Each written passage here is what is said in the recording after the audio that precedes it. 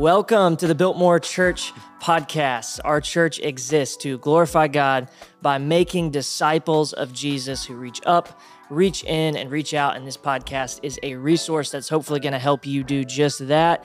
We are in the final week of our teaching series called The Tale of Two Kingdoms. It's been an awesome 8-week journey.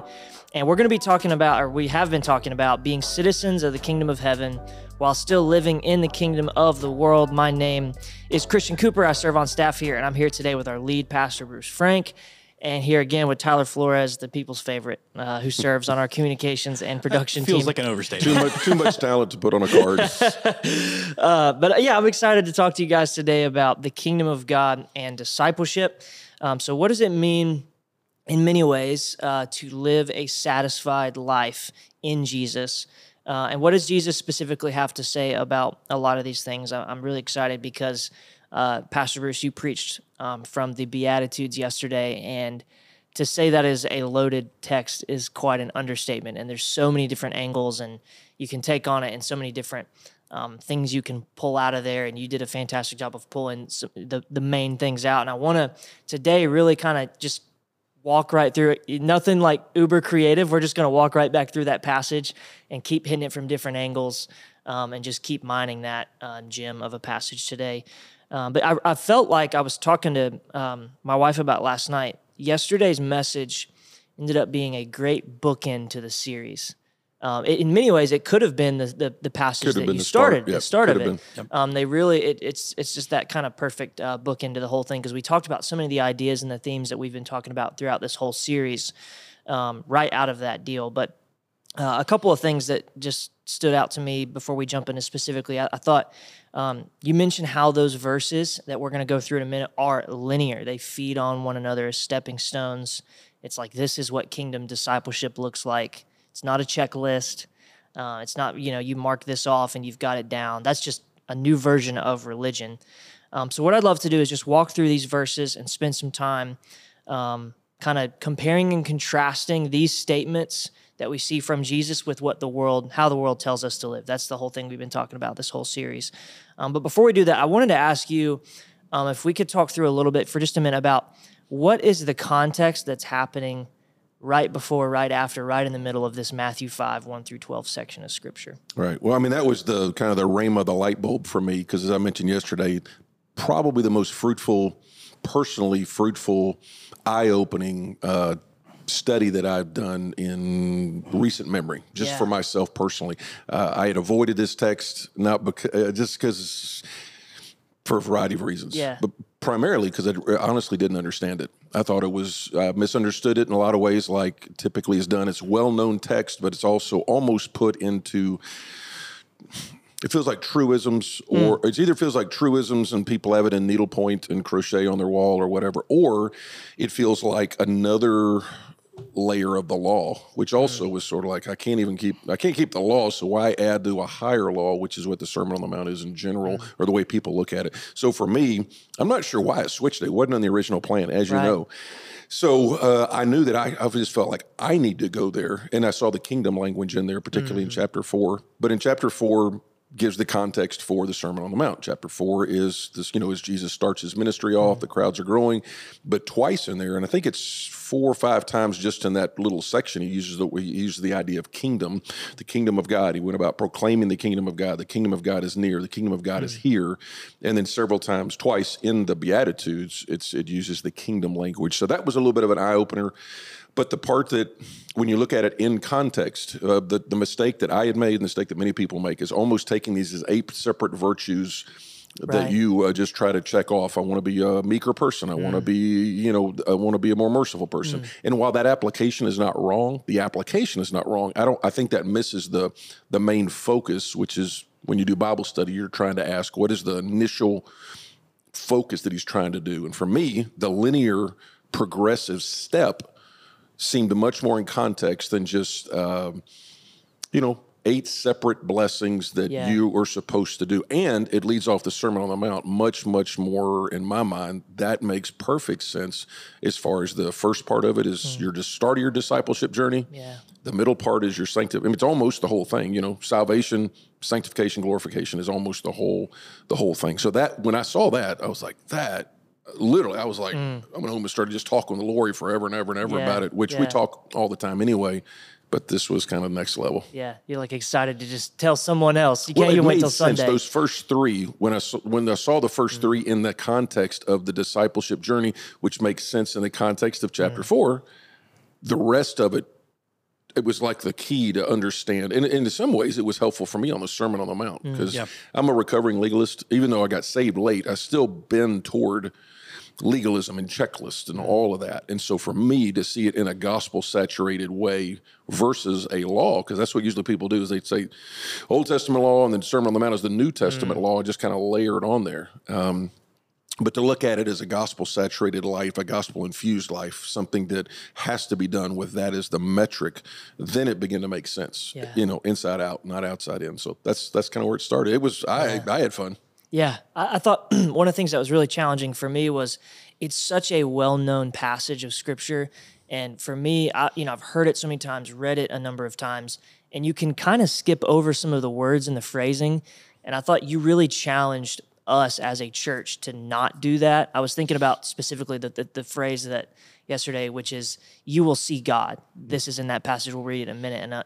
And, I've heard that and I've never really thought about that before. It's just like, oh, that feels good. It's like, yeah. But what does that mean? Same thing with meekness. What does that actually mean?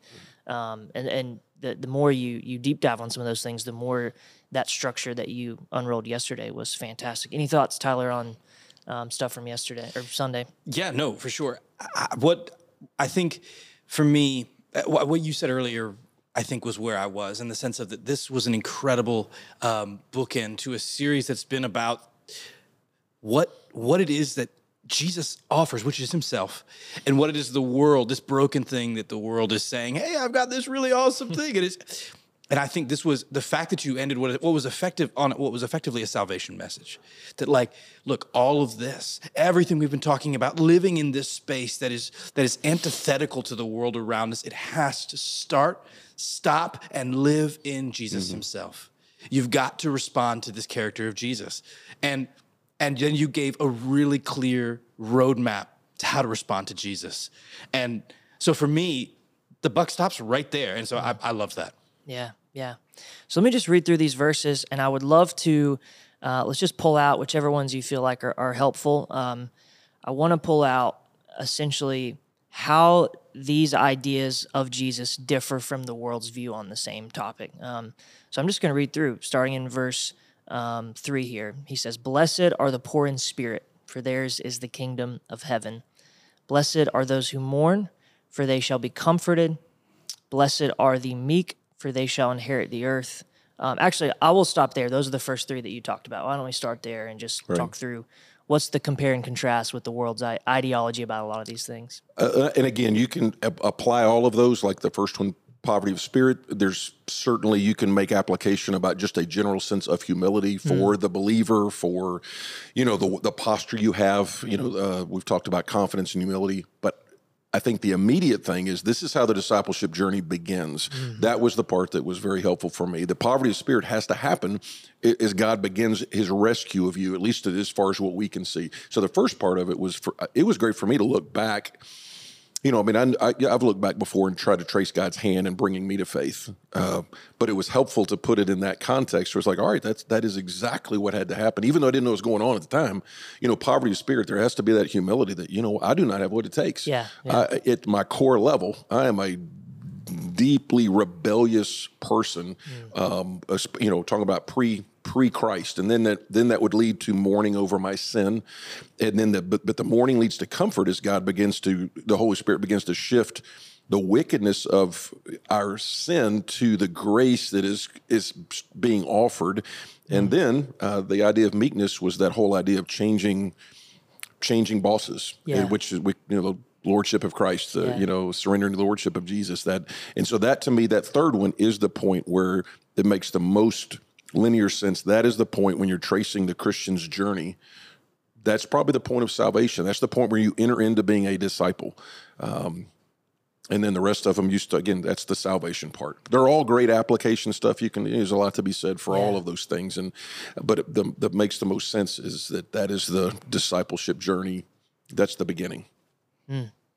Yeah, I think when I think specifically about poor in spirit, and if we're starting there in our salvation journey, then immediately the thing what's interesting to me is if it's where I need to start when I encounter Jesus, then I ask myself, what is its opposite? What is the thing that stands in opposition? What is the world handing me that as a temptation, however you want to frame it?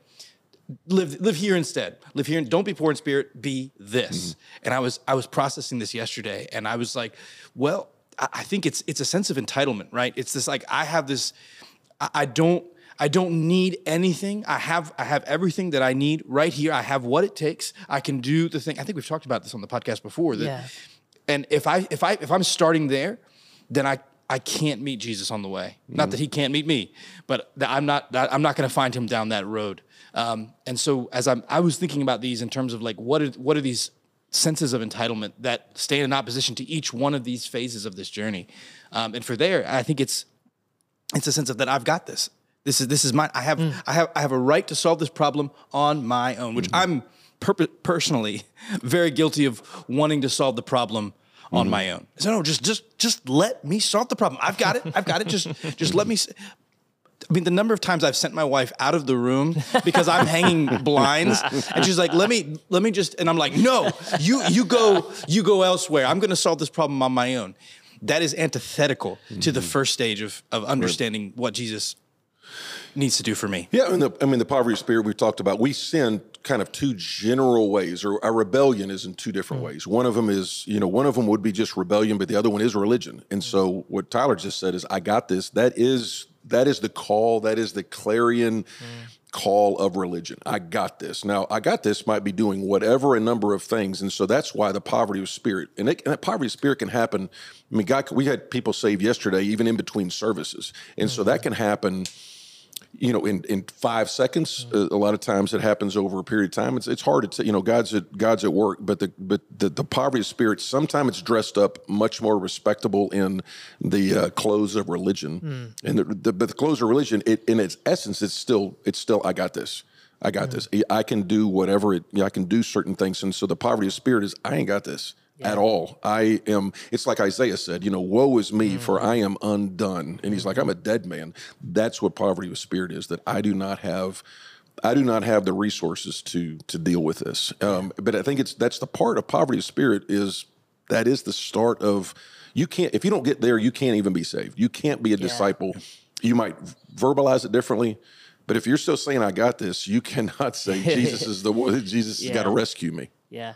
I was thinking through, and the other part of that, coming back to that discipleship element, is you need that in order to come to Christ. But I've found that the closer I get to Jesus, the more I am made aware of my current poverty of spirit. Certainly. That doesn't go away.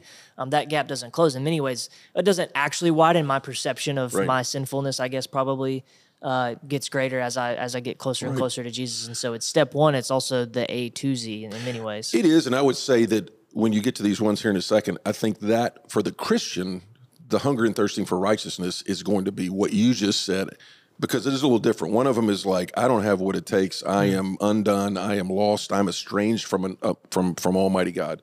Then when you're a son or daughter, he begins to put in you a hunger and a thirst, and then he shows you things that didn't even bother you back when you were a brand new believer or whatever, and that's just called lordship. It's just daily surrender, and he shows you another character issue, he shows another action. So anyway, that whole, this was fun. This was a blast. This was a blast for me. It was well known, but I did not understand it at all. Yeah, that's amazing to hear. Just to hear that, I mean, it's cool to, just for you to have the humility to say that is already an awesome thing to hear when it comes to studying God's word. So let me go ahead and jump in. You mentioned that hunger and thirst for righteousness to these next few verses here, which is, blessed are those who hunger and thirst for righteousness, for they shall be satisfied. I'd love to clarify what that means in a second. Blessed are the merciful, for they shall receive mercy. Blessed are the pure in heart, for they shall see God.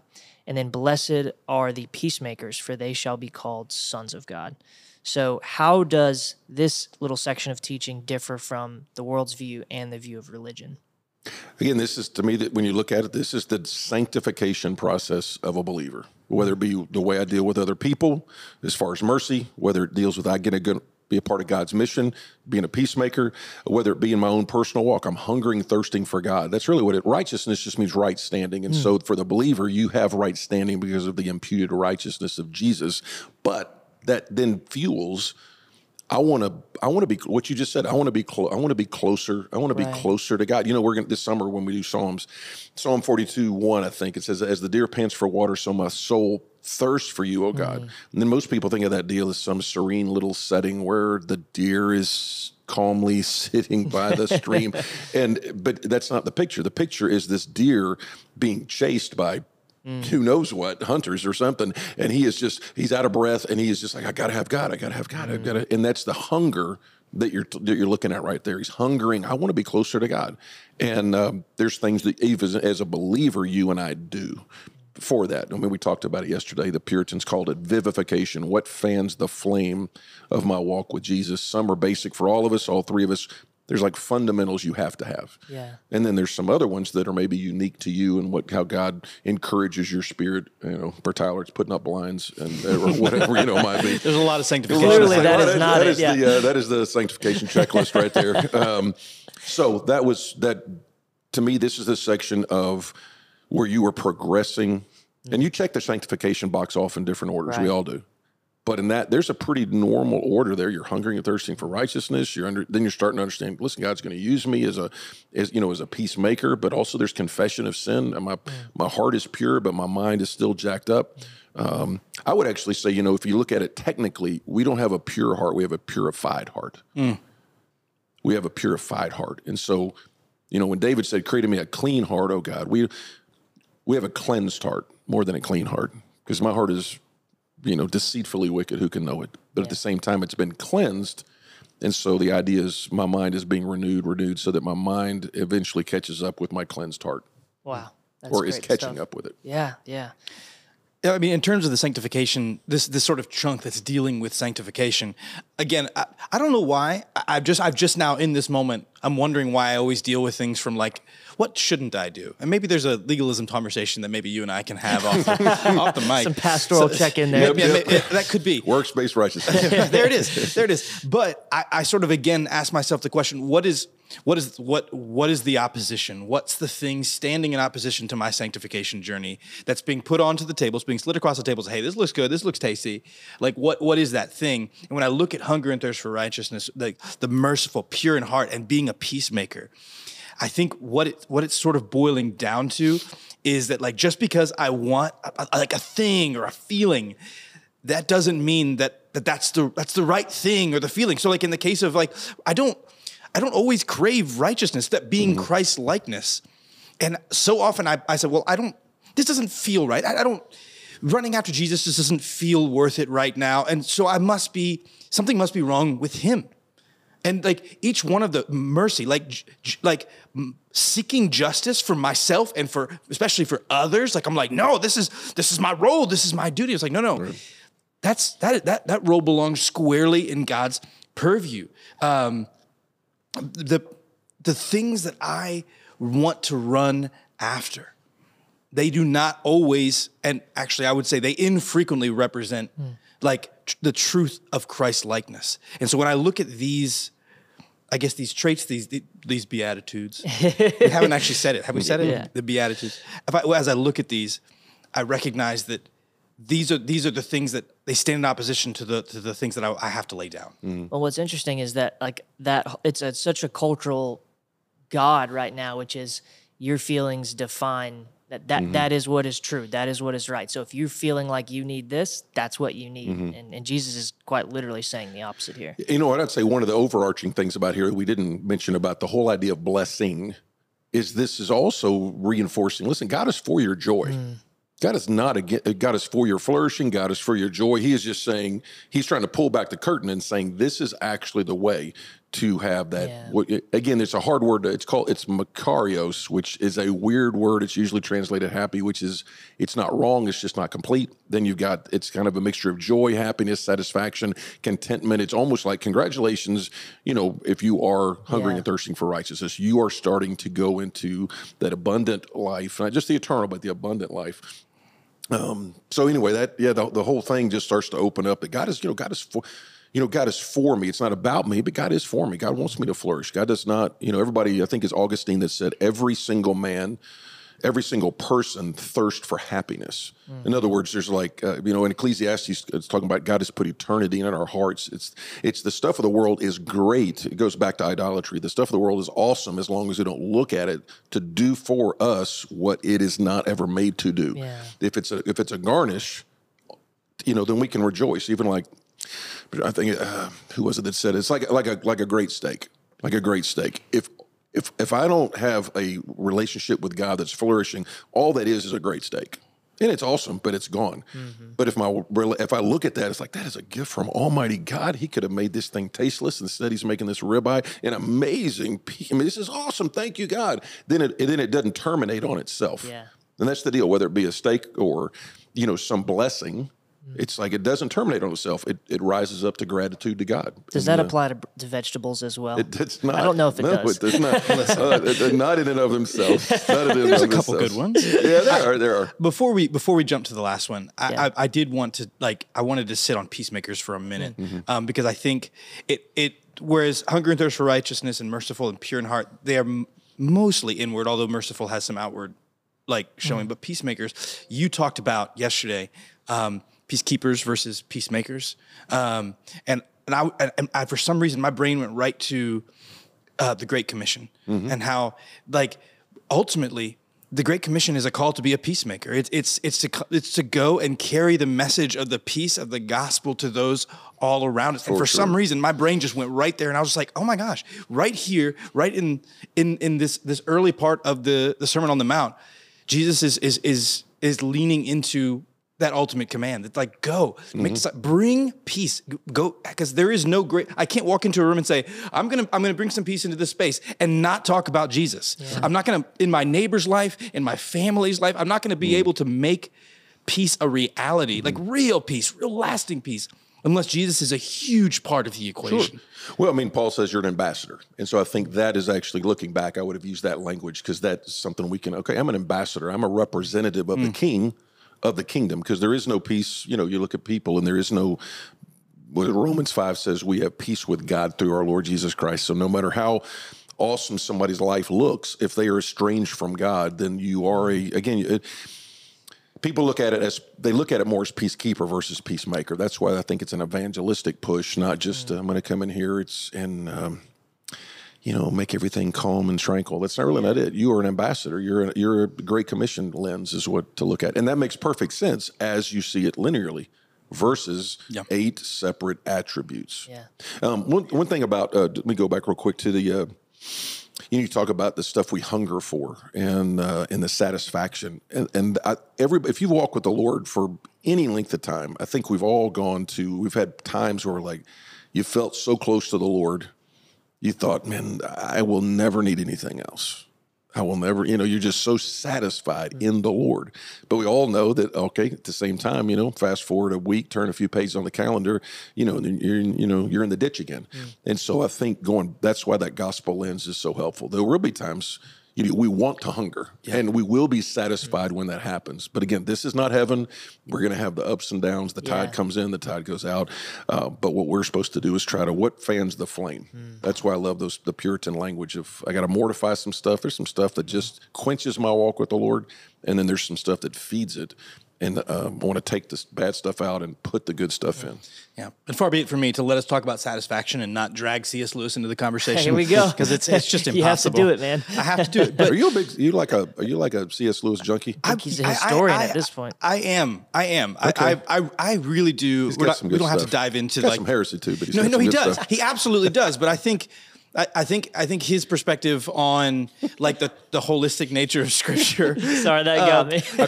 We're cracking Christian up today. All right, sorry. I love C.S. Lewis. No. 80% of it. No, yeah, for sure. But I think somewhere where he hits the nail on the head is on the topic of satisfaction, and that God created us for Himself. Mm-hmm. He created us for that relationship, for that worship. And even when we're finding a echoey, pale, shadowy satisfaction in other things, we still know. Yeah. This is not. I got to find something else. I've got to go deeper into this habit. I've got to, because it's not just like I'm going to do drugs it's not just that. It's like I'm obsessed with cars and I'm going to spend all of my time underneath the hood of this old, car. I'm going to avoid my family because this is where I'm finding some peace, some joy. I got to get some. It's all this echo of like this. There's a hunger, there's a thirst inside of me. Is Lewis the one that said, okay, if you find yourself longing for something else, then that's indicative that this world is not our home? If I find within myself a desire which nothing in this world can satisfy, then the only conclusion I can reach is that I was made for another world. All right, you have to quote it's a not Bible. On his notes. You got to quote a Bible verse if you're going to quote C.S. Lewis too. Just kidding. Just jacking. All right. That's great stuff.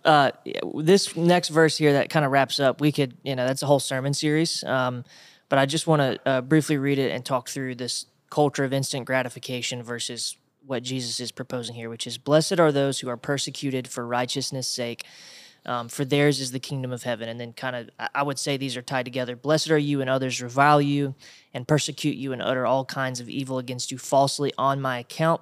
Rejoice and be glad, for your reward is great in heaven, for so they persecuted the prophets who were before you. Mm-hmm. Thoughts on, just to kind of wrap things up here, what's Jesus offering here that the world and the religion cannot when it comes to suffering instant gratification? He's talking long term is what he's doing. He's like every financial investor says, think long term. Jesus is saying, think long term. And, it doesn't make sense. There's not a single person that said, hey, if you want to be blessed, then, then go get reviled, go get spit upon, go get whatever. But number one, that was his case. But number two, he's reminding them, and I would say he's actually looking toward heaven. Part of it is motivated by heaven. This world is not your home. So the way he ends it is thinking long term. If you follow me, at times that's going to be uncomfortable, and we haven't had a lot of it. We have a little bit of it now here in the West, right. But this globally, big picture, historical picture. As we've said 2 or 3 times, we have been living in a historical anomaly in the U.S. for 200 years. Mm-hmm. There's virtually no other civilization you can look at that has had so much favor, if you want to, or at least support. And so we're getting a little kickback, and it's a little bit of growing pains for us. But we got brothers and sisters down through the ages. They have this verse. I mean, you and I've been in places where it costs to be a disciple of Jesus, and it costs a lot more than even what he's mentioning right here. And what we've talked about is you can look right there. You see more joy oftentimes in places where it is difficult and hard, but they have a very good, strong walk with Jesus than you see in. You can walk in the mall here, and the deep sadness is such a striking characteristic to some kid who knows Jesus on the other side of the world. It's got a flat soccer ball. Yeah, it has nothing. It has nothing, but they got Jesus, so they have everything. So that always comes to mind with that one. That's amazing. Yeah, and I think following on the and you might have said this yesterday, I can't recall, but following on the track of the linear nature of these Beatitudes is that what he just said before are the peacemaker. So the inference I'm going to make is if I take it upon myself to be a peacemaker, to walk in and say, I have a peace now, it's different than what you think, and his name is Jesus, then there is a logical result that will often occur, and that's persecution. That's someone's going to say, I don't want what you're offering. Walk away with that. But I still have this command. I still have the command to bring peace. So I have to remain. I have to continue to hold Jesus in front of me. And so people are not going to respond well to that in many, many contexts. And so I think it doubles down on the idea that Jesus is leading us through. Say this is all a part of the journey. So look ahead of you, because what's coming may not be what you would call quote unquote easy, but I'm going to walk through it with you. And he's saying reward, and that's a different topic, most Christians, 90% of Christians have no idea about rewards. Look at 1 Corinthians 3, and that'll encourage your heart. So rewards. Now, what do those look like?